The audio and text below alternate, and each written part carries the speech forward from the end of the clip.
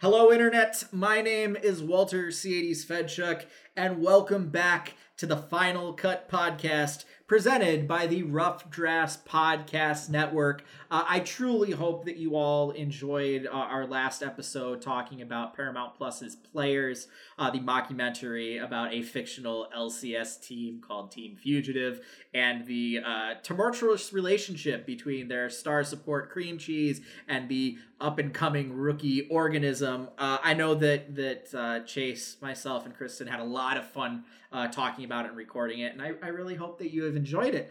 That being said, after we did something that was so mainstream, so funny and in your face, and episodic, we decided, hey, let's step back here. Let's find something fucking weird. Let's talk about something weird. And the only person on the planet that I can think of that would nominate this movie and would want to talk about something this weird and AP literature-esque is my good friend and podcast co-host, Chase Wassenaar. Chase, how was Space Chimps 3? Honestly, I didn't think they could top Space Chimps 2 and that $14,000 in revenue it got from the box office, but they found a way. They updated the Wiimote that was the magical MacGuffin into a Switch to make it more modern. Patrick Warburton, still there, still coming back for all of the Space Chimps films. I still can't believe that he was like the only member who came back for Space Chimps 2, a film that does exist, unlike Space Chimps 3, which only exists in my dreams and or nightmares. Man, what a series that was. One day I will convince Walter to watch Space Chimps 2 with me, and we'll just release the podcast, and it'll be 60 minutes of just white noise. Well, the 1 year anniversary of the podcast is coming up, so perhaps that could be an offer. And Chase, I think Space Chimps 3 would actually be your purgatory. I think it would need to exist in between the realms in some form of fashion. I could see that. Zartog just forever following me in my nightmares. But that being said, no, we are going to talk about George Miller's 3,000 Years of Longing. And basically how we came up with this was after we finished recording Players, Chase and I were like, oh yeah, we need to pick another movie to watch. What do we want to watch? And Chase is like, well, this movie is in theaters. And I was like, yeah, it's at the theater across from my house. All right, let's fucking watch it. So Chase, since you were the one that nominated it and you were the one that kind of put this forth, I really had no initial opinions or information about it. I had no idea what was going into. So why don't you give me sort of your preface into why you wanted to watch this movie? Yeah, so I had been in the theaters recently. I think it was, it was one of our recent Rough Drafts episodes that had required me to go back. Bullet Train, of course. Bullet Train, the trailers in advance. The local theater near me has like three screens. It's a very nice local theater. It does some old school stuff, but they only have 2 trailers per film, and one of them was 3,000 Years of Longing. And I looked at this film and I said, okay, we've got Idris Elba as a Jinn. We've got Tilda Swinton, who is just fantastic no matter what she does. And we're going on some magical, surrealist adventures through old Jinn stories, Tales of the Arabian Nights style. What could go wrong? It had to be interesting. And then it became more interesting because I started looking at it on Twitter and nobody knew what the fuck this movie was. Nobody was talking about it. When people did talk about it, it was, wait, that's out? Or I had no idea this was a thing, in comments under articles about how terribly it was doing at the box office. So it was a very kind of weird place that this film holds. Talented people working on a film. George Miller, the guy who did Mad Max Fury Road, all the Mad Max films, as well as the Happy Feet films and Babe. Weird filmography from this guy. But he's eclectic and he only does things that he finds interesting to him. And so it's like, okay, something has to be going on here. What is this film that has these talented people in a premise that should have some clear interest to a larger audience that the marketing department of MGM clearly had no idea how to sell and didn't even fucking try?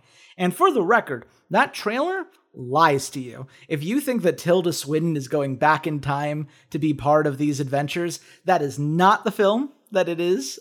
It very much tries to hint that way. She's in a hotel room for 90% of this film. So it's not that. But what it is weird and surreal and fascinating. And it's a film that's really bounced around in my head since I saw it because there's nothing quite like it. I would 100% agree. This surreal is probably the best adjective that you can put on the front of it. And to talk about the marketing campaign, yeah, literally knew absolutely nothing about it. When Chase mentioned it to me, I had to Google it and be like, all right, what's going on? And it was Tilda Swinton and Idris Elba. I'm like, okay, that works. And then when I mentioned that I wanted to see this film to my partner, she's like, oh, well, I'll go with you. Like, it's Labor Day weekend. We went on Tuesday, $3, National Movie Day. So our tickets were only $3. And I feel like I cheated George Miller out of more money because I only paid $6 for us to see it.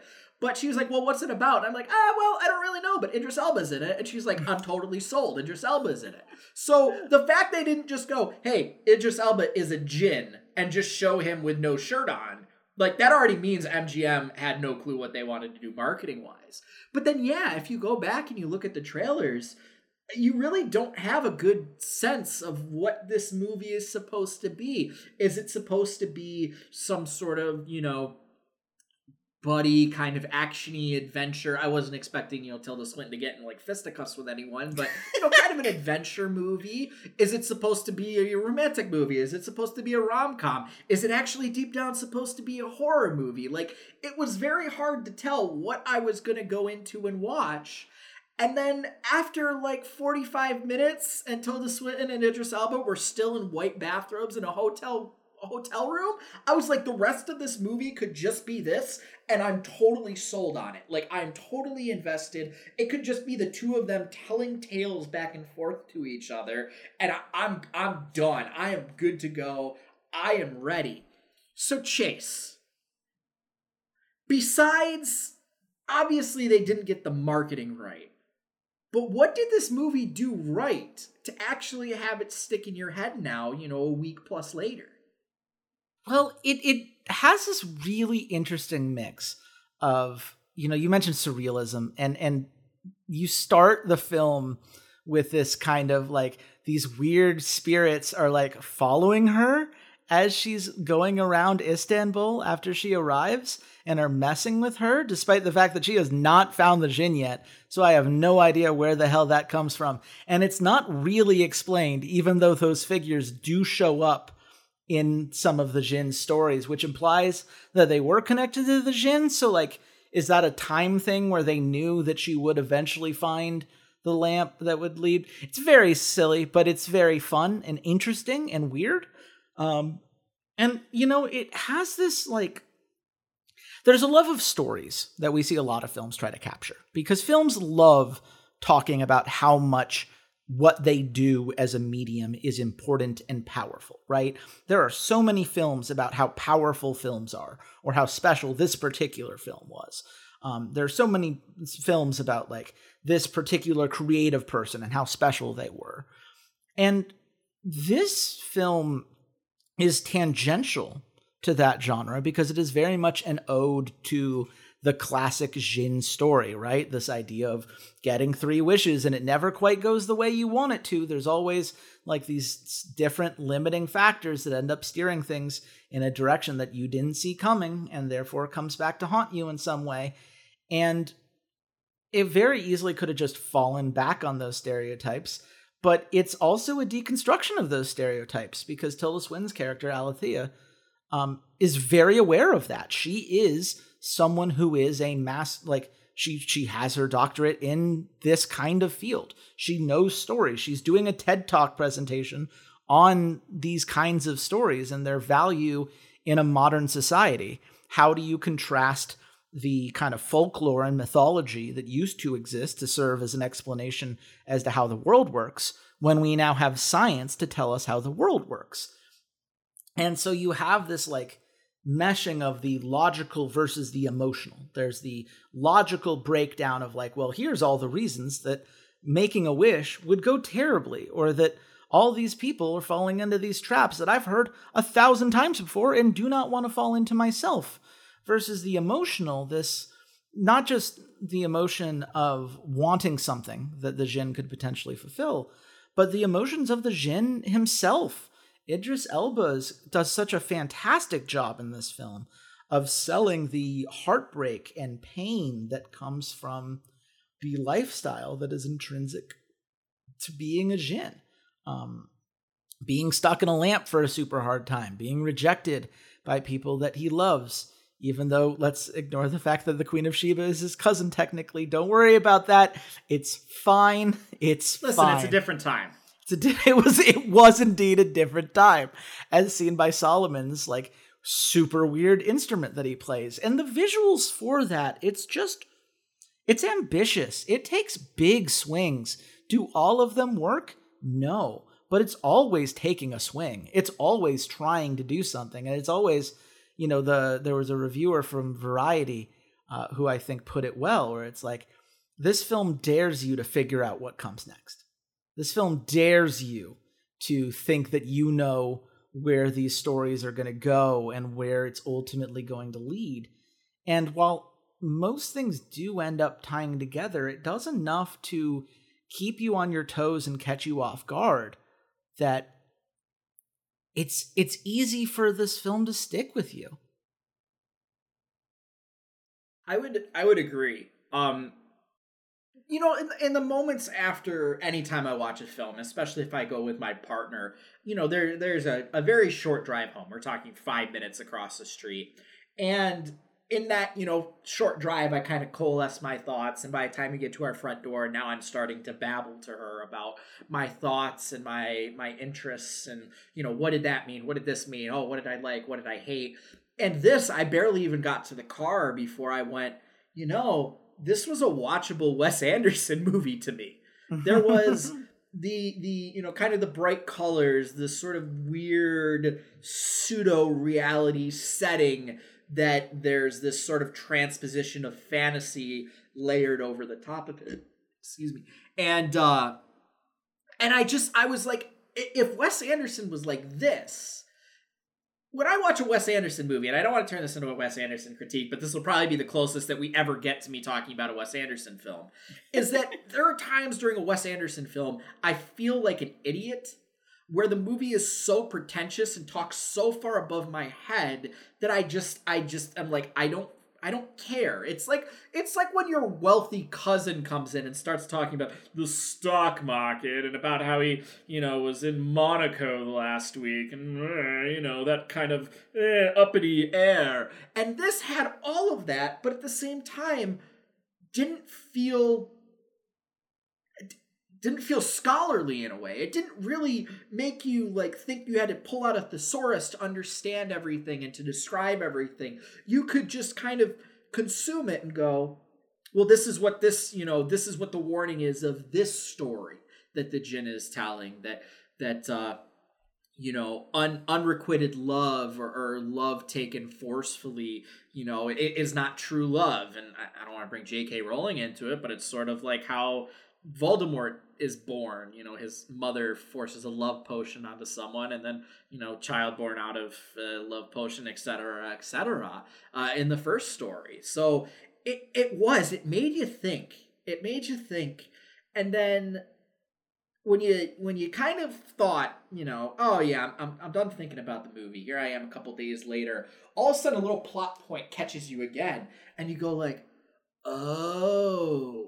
Because the reality is, right before we started, Chase and I, we make our notes and we talk about it, and I go, oh, how many stories were there? And we calculate it through it. And, I just remembered, like, no, actually, there's 5 stories here. There's 5 stories over the course of the movie. The first story being about the Djinn, sort of his background, and obviously the Queen of Sheba and King Solomon. The second is, this unrequited love or forced love, this concubine in the palace of Suleiman the Magnificent, and her requesting to the jinn that he makes his Suleiman's son fall in love with her, and then that she becomes pregnant with the son, Mustafa's child, and then the son is killed because they think he's undermining Suleiman's reign. And then the next one is about two royal brothers, Murad IV and Ibrahim. And Murad goes off to war and becomes this bloodthirsty warmongerer, and then passes after an elderly man that he had befriended dies Murad dies from alcoholism, and then Ibrahim, who has been basically kept childlike by his mother so that he will never be a threat to Murad, so he can protect Ibrahim, is now forced to take the mantle, and he is a child, he is a baby. And then the fourth story about the wife of a Turkish merchant, Zephyr, and what she asks for is knowledge. So she's given all this knowledge, and then eventually all this knowledge consumes her and pushes her so far that she can never really grasp what she wants, and it has become the monkey's paw. What you ask for then is poisonous to you or whatnot, and then she no longer wants to know of the jinn. And then what I thought of 20 minutes ago as we were talking is that the fifth story is of Tilda Swinton's character, is of Alethea, is about how she comes to find the jinn, and how she's a scholar, a narratist, I believe is what they call her, but like her doctorate is in stories, is in talking about different mythologies and all of these things, and trying to come up with like a unifying theory that's behind all of the stories that we tell each other. And that's the fifth story. And here I am a week later just realizing that and just being like, oh duh, like here we go. So was there anything that like has kind of cropped up later on, maybe not after the first watch, but maybe any shower thoughts that had appeared about it that you're kind of surprised you came up with? Yeah, I think a good chunk of it for me, as I've kind of sat with the film, is how the different elements all tie together. Like there's this idea of here's the wish about wanting to fall in love, and how it ultimately ends up hurting and potentially killing one of the people involved in it, depending on whether you're looking at the Suleiman story or whether you're looking at the Zephyr story. And then you see that with the jinn now in the modern age, unable to handle being in the modern world, because jinns are apparently based on electromagnetic forces, something that's kind of hinted at early, and is another thing I had to go back to, where like he talks about having a headache at one point in the Istanbul room, and she's like, well, I wish your headache would go away then. He's like, that's not a real wish. But like it was set up, this idea of like playing with technology and how technology kills the kind of mythology, right? It all, like that theme very much is there when it comes down to the reason why their relationship isn't able to work anymore. It's all connected to that larger theme, which is really cool and really smart.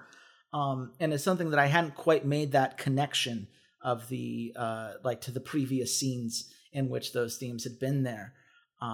I think there's a lot of good stuff when it comes to looking at just the way in which each story that the jinn tells hits another angle of why people do not trust jinn. If you are in that world, if you understand the genre, that's something that a lot of films aren't willing to do, right? You don't want to have your character be too meta aware of what's going on. You don't have to if it's a story about stories and the person who you're telling the story to is an expert on stories. They can just be like, aha, see, I knew it because I know these things about the stories and your story mirrors that, checkmate. And it's like, well, yeah, there, like it really does do like this Like, these are the big things you would talk about, and every story hits one of those things. And there's just this, I guess there's this constant run with the Jin in which regularly he gets too attached to people and is punished by it, whether it's getting too attached to Shiba and then ending up getting imprisoned, or with Zephyr, where it's, he gets too attached and gets a little bit too, like, not controlling, but certainly perhaps like doesn't give her enough space. Like, she doesn't have the ability to be her own person.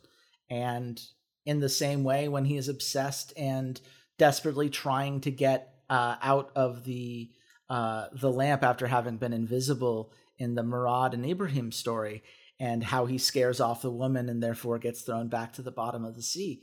Like, there's this running theme about the clear character flaw that the Jin has, and it is this idea of caring so much that he cannot restrain himself when it would be best for him to do so, which is really understandable if you think about being trapped somewhere for thousands of years, 3,000 one might say, how someone with the chance to live again might go a bit overboard on that.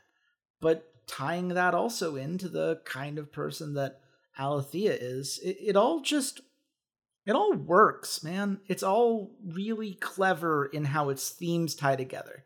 Does every plot point tie together? Probably not. I still don't understand why she was seeing visions of those people before she had gotten anywhere near the lamp, but that doesn't really matter because it's about setting a mood, and the mood hits, the tone hits, and the ambition of tying some of these long-running things together and trusting the audience to get it is something that I really like about this film. Did it surprise you when she wished for the Jin to fall in love with her? No, I wanted to be. I was maybe at least maybe the immediate response of that being something that was her true wish, because she establishes multiple times in her own kind of narration internally that she was perfectly comfortable being on her own and she was very happy doing her own thing. But yet there's kind of this theme of what do women really want? And so, once you hear that, I think with the amount of genre savviness that, well, it's going to be love, right? Everyone wants to be loved. I don't think that's something intrinsic to women in particular, though women are often put in that role when it comes to how story motivations are handled. But for someone who is so obsessed with stories, but having lived such a kind of more secluded life, choosing love as the wish here, it makes sense. It makes more sense than anything else she could have thrown out there, outside of her initial attempts to wish for very mundane things in hope of using all three and getting everyone to move on with their lives. It works because I think the Jin relationship has been built up over these stories, and you can see Alethea see herself in the people that he falls in love with, especially Zephyr, who is another person who almost, if you were to make a description, she's Alethea, but a couple centuries earlier, just wanting to digest as much knowledge as she could. And so it all works. It's not forced or even something that feels trite, as a lot of these things can be. But it is one of those things where when you think about it, what else could it have been, right? What else ties the story and the themes that we're getting, if not that? I will say it wasn't a surprise because based on the as you said, the previous stories, that there were two options presented to her, basically. There was love, and whether it was, with the Jin or with someone else, whatever, or it's knowledge. And to me, it's curious, and ultimately I think it leads to a better story that she pursued the love angle. And I think there is something sort of very human about seeing someone with a similar pain, especially loneliness, and especially, separation from the rest of like the human populace in a way, and loneliness and doesn't have to be a physical thing. It very much is something that can just be mental, and you can be the loneliest person in the middle of an extremely crowded room. You could be the loneliest person when you're surrounded by friends and family, and you should be happy and feel loved and all of these things. So it does feel almost obvious once it happens that, like, oh, of course she's going to want to do it. But to me, the verbiage and the way she presents it, it's beyond just like, well, we're both lonely, like, hey, why don't we get together? And it's her wish is that she wants a love for the ages. She wants that story type of romance. And it makes sort of the actual romance itself and the continuation of everything from here work that much better, because it does sort of become one of those epic romantic stories as it progresses on, and the a threat to it. So as she tries to, take him back to the UK, which it was poorly, I think, explained in the moment. And if you forgot about him saying I'm electromagnets and being like, she can't go through the X-ray, is like a little lost, I think, in translation. It's a little moment where you're kind of confused by that scene until you remember the, electromagnetic signals and fields. And is further emphasized that this is sort of a forbidden love by the interaction between Alethea and her neighbors, and the racism that they sort of portray. And then the moment where she goes over with the stack to present it to them, and then the djinn just walks up and is like, sup, I'm with her. And then she's like, oh yeah, he's going to be staying here for a while. And you see both women immediately are just like, we're not racist anymore. This is a gorgeous man. Like, yeah. It was sort of a little funny moment. I mean, that is so much of the UK, though, is it not? I am racist unless it benefits me directly, and the eye candy and food I'm being offered certainly fits both of those things. So, also, man, the correct choice to make it based in the UK, because those old ladies are much more open and honest and direct with that kind of thing, in the way that in the US they would have hidden behind euphemisms or whatever else. Same overall point would have been made, but also, how can you? I mean, it's Idris Elba, man. Like, what else are you gonna do? Sorry, I was distracted thinking about Idris Elba. Fair. I was distracted again. But yeah, you bring up the UK thing, and like, I could make an off-color joke here, but like, of course, where else would somebody that's like obsessed with learning and assimilating other people's cultures into a unifying theory, where else could they come from other than the United Kingdom? Pretty much, yeah. I mean, it is one of those things where so much of the details of this film are very smart and do a lot to make these stories feel like more than stories. And I got to give Idris Elba and Tilda Swinton both a ton of credit for that, because their chemistry, unbelievable. When you say that you can watch them talk in a hotel room for an entire 90-minute film, I 100% agree. If they, like, yes, the visuals are striking and there are some really great visual moments, as well as a couple of maybe not so great visual moments. But if you were to just have the story of them talking to each other and the way that they bounced off of each other so naturally, I would have enjoyed that too. Like, I just want to hear Tilda Swinton and Idris Elba share stories for a night. Like, make that a podcast I can download, please. I would be so in. And Idris really does a great job of the range that needs to be covered, because he needs to be integrated into these different stories that all have slightly different tones, all have this kind of tragic element to it, but also needs to portray the flaws of his character. And the djinn is flawed. He is not presented as some perfect answer which is part of, I think, why Alethea grows to fall in love with him over the story, because she feels that that's real, right? Like, yes, it is a, not fairy tale romance, but a very fantastical romance, one could say, because it is a literal djinn here, and it is using djinn magic in order to make it happen.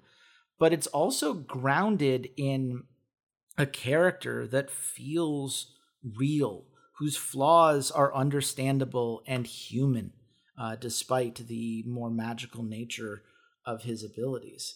And Tilda Swinton does a really good job bouncing off of that as well. Her character has very clear quirks, but she's able to laugh at herself about it. She says that she's happy to be on her own, and there is a level of self-sufficiency to her and strength that she is able to maintain in the face of this being. She holds her own and pushes back on him and challenges him, and is very willing to dismiss him at multiple points until she finds the thing in him that clicks with what she didn't know that she was missing anymore. And I think that's I think both of them needed to play their characters basically pitch perfectly in order to make all of that work as well as it did. It could have very easily been trite or shallow or forced or whatever, and it's not. It works. It's believable in a story that is so fantastical in nature, and I give a lot of credit to both of them for that. I will say that the playing off of each other is essential in a movie that, no offense to the other members of the cast, the other actors in this, but this is truly a two-person show. This is a dynamic duo, and if there isn't that chemistry, and there is numerous different types of interactions between the two of them, it's fairly parallel, because you think of the two women that the djinn cares about, and even the third one, the three women. We'll even include Sheba in this, because there's three different phases to the djinn. There's his relationship with Sheba, which is he's in love with her. This is a lover type relationship. Then there's the relationship with Gulten, who is the concubine, where it's more of a protector. He is very much more, I don't want to say fatherly figure, but very much more of the protector role with her, and being honorable and trying to do what he's supposed to, but also provide for her, the best and keep her safe. And then the third of sort of the friend and teacher with Zephyr. And you get all three of those versions of the djinn sort of intermixing with this relationship with Alethea. At some points he's being more scholarly and being this teacher as they're, discussing Einstein and discussing sort of the honor of being a djinn and the other djinn stories and that sort of nature. He's being more protective when he's trying to, find out more information about her, but he's not probing. He doesn't go too far. He doesn't push to be well, what happened between you and your husband? It's very clinical, very, he's trying to learn about her so he can help her make the best decision and protect, what she actually wants out of her wish. And then obviously they fall in love. But I think it's really key is the difference between the story of Gulten and Mustafa and the story between the djinn and Alethea is that Alethea wishes for both of them to fall in love with each other. This isn't, I'm forcing you to fall in love with me. It's, I want us both to. And I think there's something to that, something of kind of a dual consent that makes a lot more sense and makes the wish less dangerous than the one of Gulten. And then, Chase, we do get to this ending of sorts, because you could have black screened a couple of times in this movie and said Fian, and it would have been over. All stories must come to an end, they said, with 10 minutes left in the film. hey, there could have been a 10-minute, credits and a post-credit scene and so on and so forth. And, could you imagine a post-credit scene? They're teasing the Jin cinematic universe. Like, oh my god. Listen, I just found out the other day that there are post-credit scenes in Rick and Morty. I didn't know that. Yeah. I didn't know. I think that's been there since season 1, right? It's been there for a while, apparently. I just found that out. Melissa was like, how did you not know this? I'm like, how did I not know this? She's like, well, you normally get to the credits and you shut it off. So I'm like, yeah, that makes sense. Makes sense. But this isn't a Rick and Morty podcast. But yes, we have this moment, they show a couple of times Alethea coming home and the Jin, sitting there waiting, and they talk about their days. And obviously we mentioned the scene earlier where she goes back to her racist neighbors and offers them some, I'm going to guess, Arabian treat. I don't know what that is necessarily, but she describes it the same way that the Jin described it to her, and they taste it and they find it delicious. And then Idris Elba appears. It's like, yeah, I'm her man. I hope you're okay with that. And they're like, yeah, we're okay with that. So she finally comes home and she's looking for the Jin. And I don't know if you noticed, but once they did get to London, the scenes, you start seeing some of the little particulates, the dust and everything. And very much when she comes home this final time, quote unquote, you see all of these sort of just like shiny dust particles. And I thought, oh, that's kind of interesting. Like, oh, I wonder what that is. And then I was remembering to when he was first trapped by Solomon, how he enters the jar, the container that he is stored in initially. It's this very, shiny, sparkly, glittery sand. And then as she goes to find him, you see where it kind of all leads to the basement. And she goes down into the basement, and there is the Jin, turning to dust. Almost. He's turning to dust. Full on getting Thanos. Yes. And then she makes her second wish, which is, I wish you could speak again. Which obviously then means he has to reform and can't be dust anymore. And, it sort of is a way around hey, I wish you weren't dead anymore. Clever. I think it's very interesting that you just want to talk to him, not I wish you were back alive. Because I think that violates one of the rules, if I'm not mistaken. It does indeed. And then, which was smart. This film knows what it's doing. It sticks to its rules. Its rules are weird, but it does stick to them. And there's something to be said for that. In anything, in any fiction, in anything, you could make. I think there's a joke about Star Trek or something where Star Trek is the most it's crazy. They come up with all these wild things, but there are rules, and as long as you stick to those rules and you're within the confines of what everyone agrees to, the viewers, the fans, everyone agrees these are the rules. As long as you stay within those guidelines, you could do whatever the fuck you want with your piece. Again, man, I'm not going that. It's like with Star Wars, where there's rules about the Force, and then if all of a sudden you pull out your ass, oh yeah, the Force, you can heal things, you can heal people with the Force, then everybody goes wait, what the fuck? This doesn't match anything that we've known before. This is outside the boundaries. What are you doing here? And then they have this very beautiful conversation where Alethea apologizes and that she made a mistake and that she shouldn't have forced him or her to fall in love, and that, as wonderful as all of this has been, she needs to let go. She needs to let him go home because staying is killing him. Because, again, there are consequences for all wishes. There is a consequence for forcing someone to fall in love with you. So, having saved him with her second wish, she then uses her third wish to set him free. And then the movie continues. Yeah, because that's a perfect ending. But yeah, there's 10 minutes left. Let's do something else. So, okay, they have to show that she puts his stuff away into a box on the shelf down in the basement. And they have to show that she is fine with that ending, that she accepts that it's that ending, and she goes back and journals again about him, and draws him and tells their story in this journal, which I assume is that she did it so that she could eventually publish it, because if you studied stories for so long, eventually you're probably going to want to write one of your own.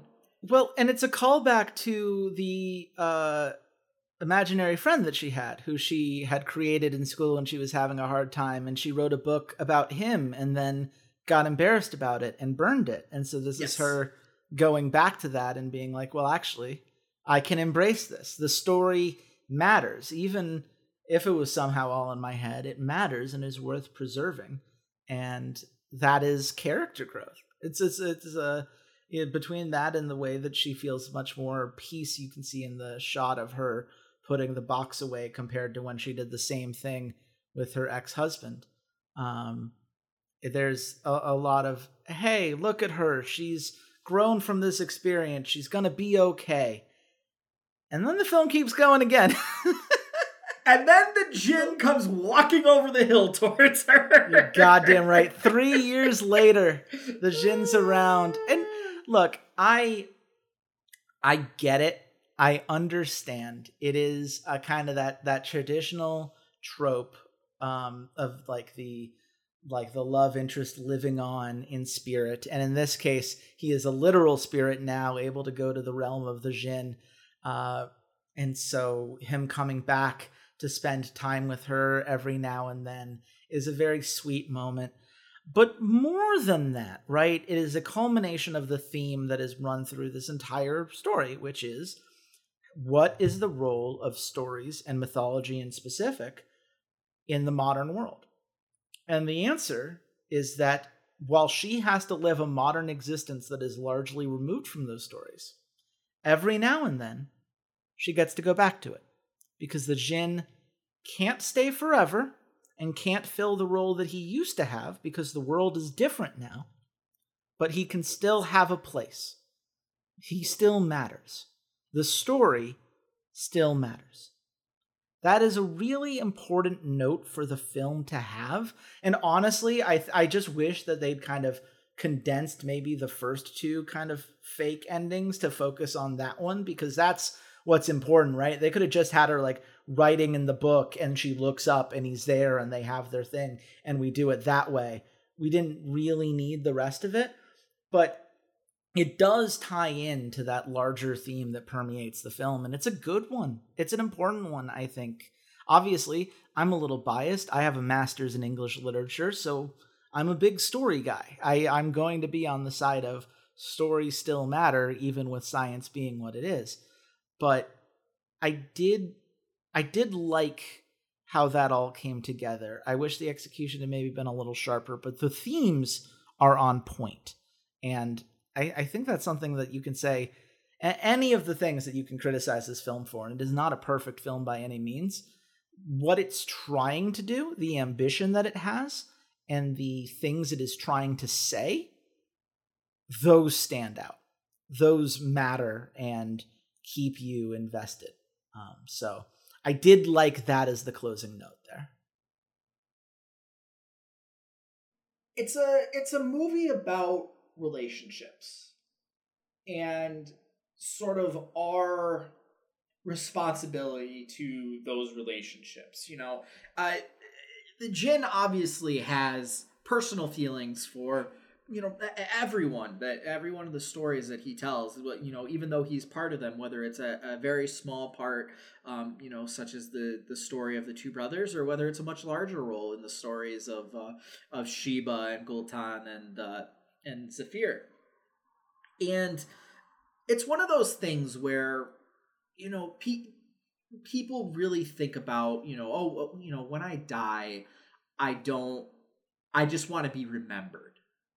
And, you know, that it's one of those things. And how you're remembered, you're not remembered, you know, because there's a photo on the wall. You're not remembered because you left everybody $1 billion or whatever. It doesn't matter how many rockets you send into space.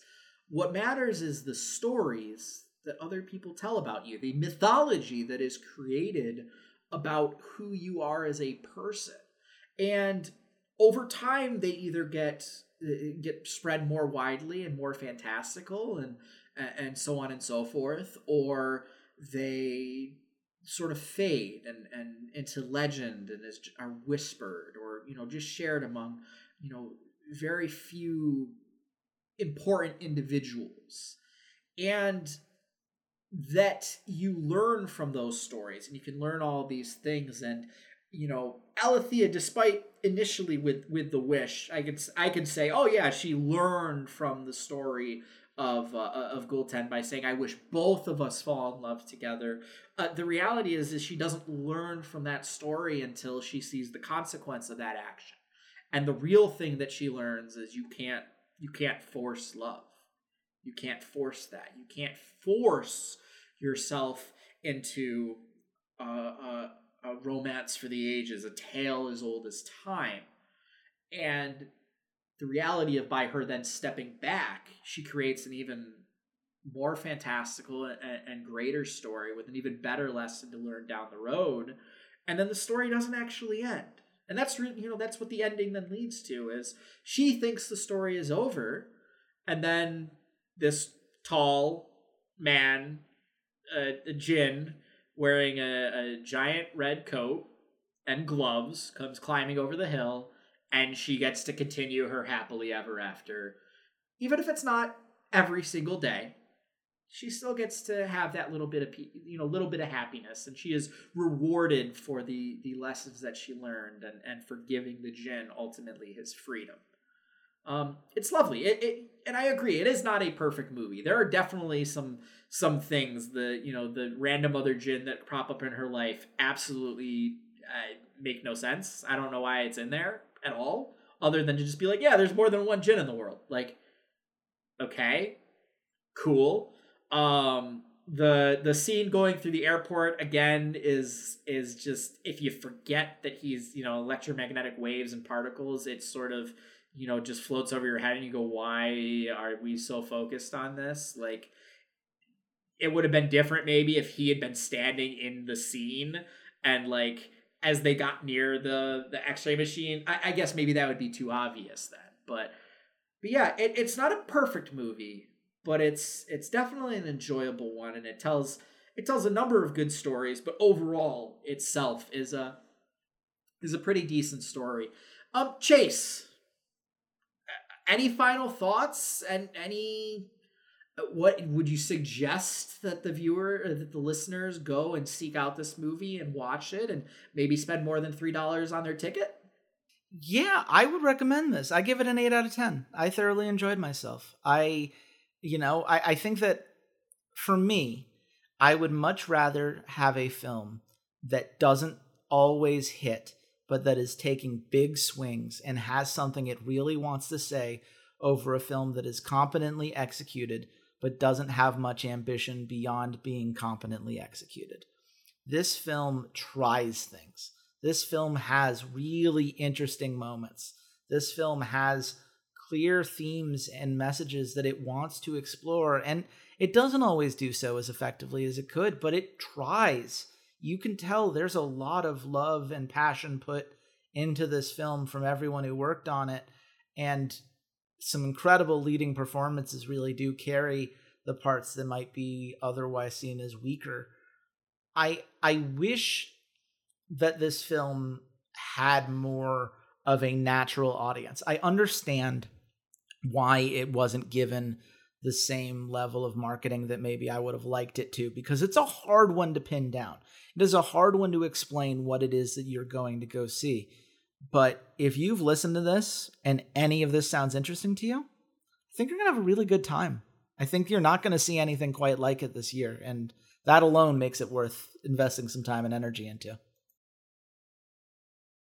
I've mentioned before how I like the junk food films, the Fast and the Furious, the just kind of dumb action movies. Obviously, enjoy the Marvel movies, and I'm not going to say that they're works of literary mastery or anything like that. They're good action movies. I like a good dumb action movie, and a movie like this reminds me that I don't just like those movies, that I do like some of these higher falutin, more art house.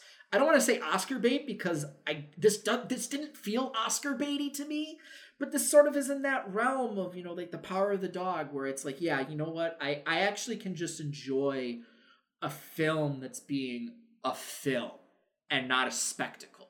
Something that is being a narrative and a story, and that you sit down for 2 hours and you kind of just lose yourself to it, and you allow it to take over and just consume you. I would agree. 8 out of 10. I definitely would say, if you get the chance, please go watch it. If you can see it in theaters, as the director George Miller said at the beginning of it, please go see it in theaters the way it was intended to be seen. I guess maybe that's a little uppity, little classist, whatever. But if you got a chance, go see it in theaters. If not, I'm sure it will be on a streaming platform somewhere, and you'll be able to watch it at home. With your friends, with your loved ones. Go see it with someone. It's about relationships, for God's sake. Take your dog to see it. I don't care. Just go see it with someone, and you guys will have a better relationship, friendship, partnership, whatever you want to call it, for seeing it.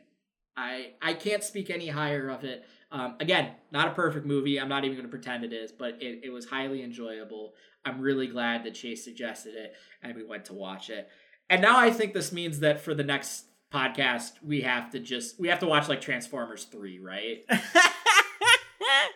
We will talk about what it is. I actually have a movie in mind, but we'll save it for some post-podcast talk. Right now, should I plug some pluggables? Is now the time? Absolutely. Please plug your pluggables, Chase. Great. You can find me at Chase Wassenaar on Twitter. You can find the podcast at Rough Drafts Pod. Every week that we're not doing this, you can find us doing Steam Cleaners, a gaming podcast. We review 2 games that we've been playing that week. It's a fun time, and I love getting to hear everybody's thoughts about the things that we play or watch. So please do hit us up. If you've seen the film, then I'd love to hear what you think about it. If you haven't seen the film, go see the film, man. And with that, we've done more advertising for this film than I think MGM did. So we're thanks for listening, and go check all those things out. And don't worry, guys, the invoice is in the mail. It's really respectable rates. Listen, we kept it under an hour, so you don't have to give us the full hourly rate. But I think it was really respectable, and I can't wait to work with you guys in the future. That being said, we are not paid for any of our reviews, any of our thoughts. We do this because Chase and I love to talk to each other. And we love to talk to each other about movies. With that being said, you guys can find me at C80s_LOL if you want to talk to me about the glorious movie that is Transformers 3. But as Chase said, we're going to talk off microphone here, figure out what we're going to talk about next. Come back next week for Steam Cleaners, 2 weeks for another episode of Final Cut. And until then, goodbye, Internet.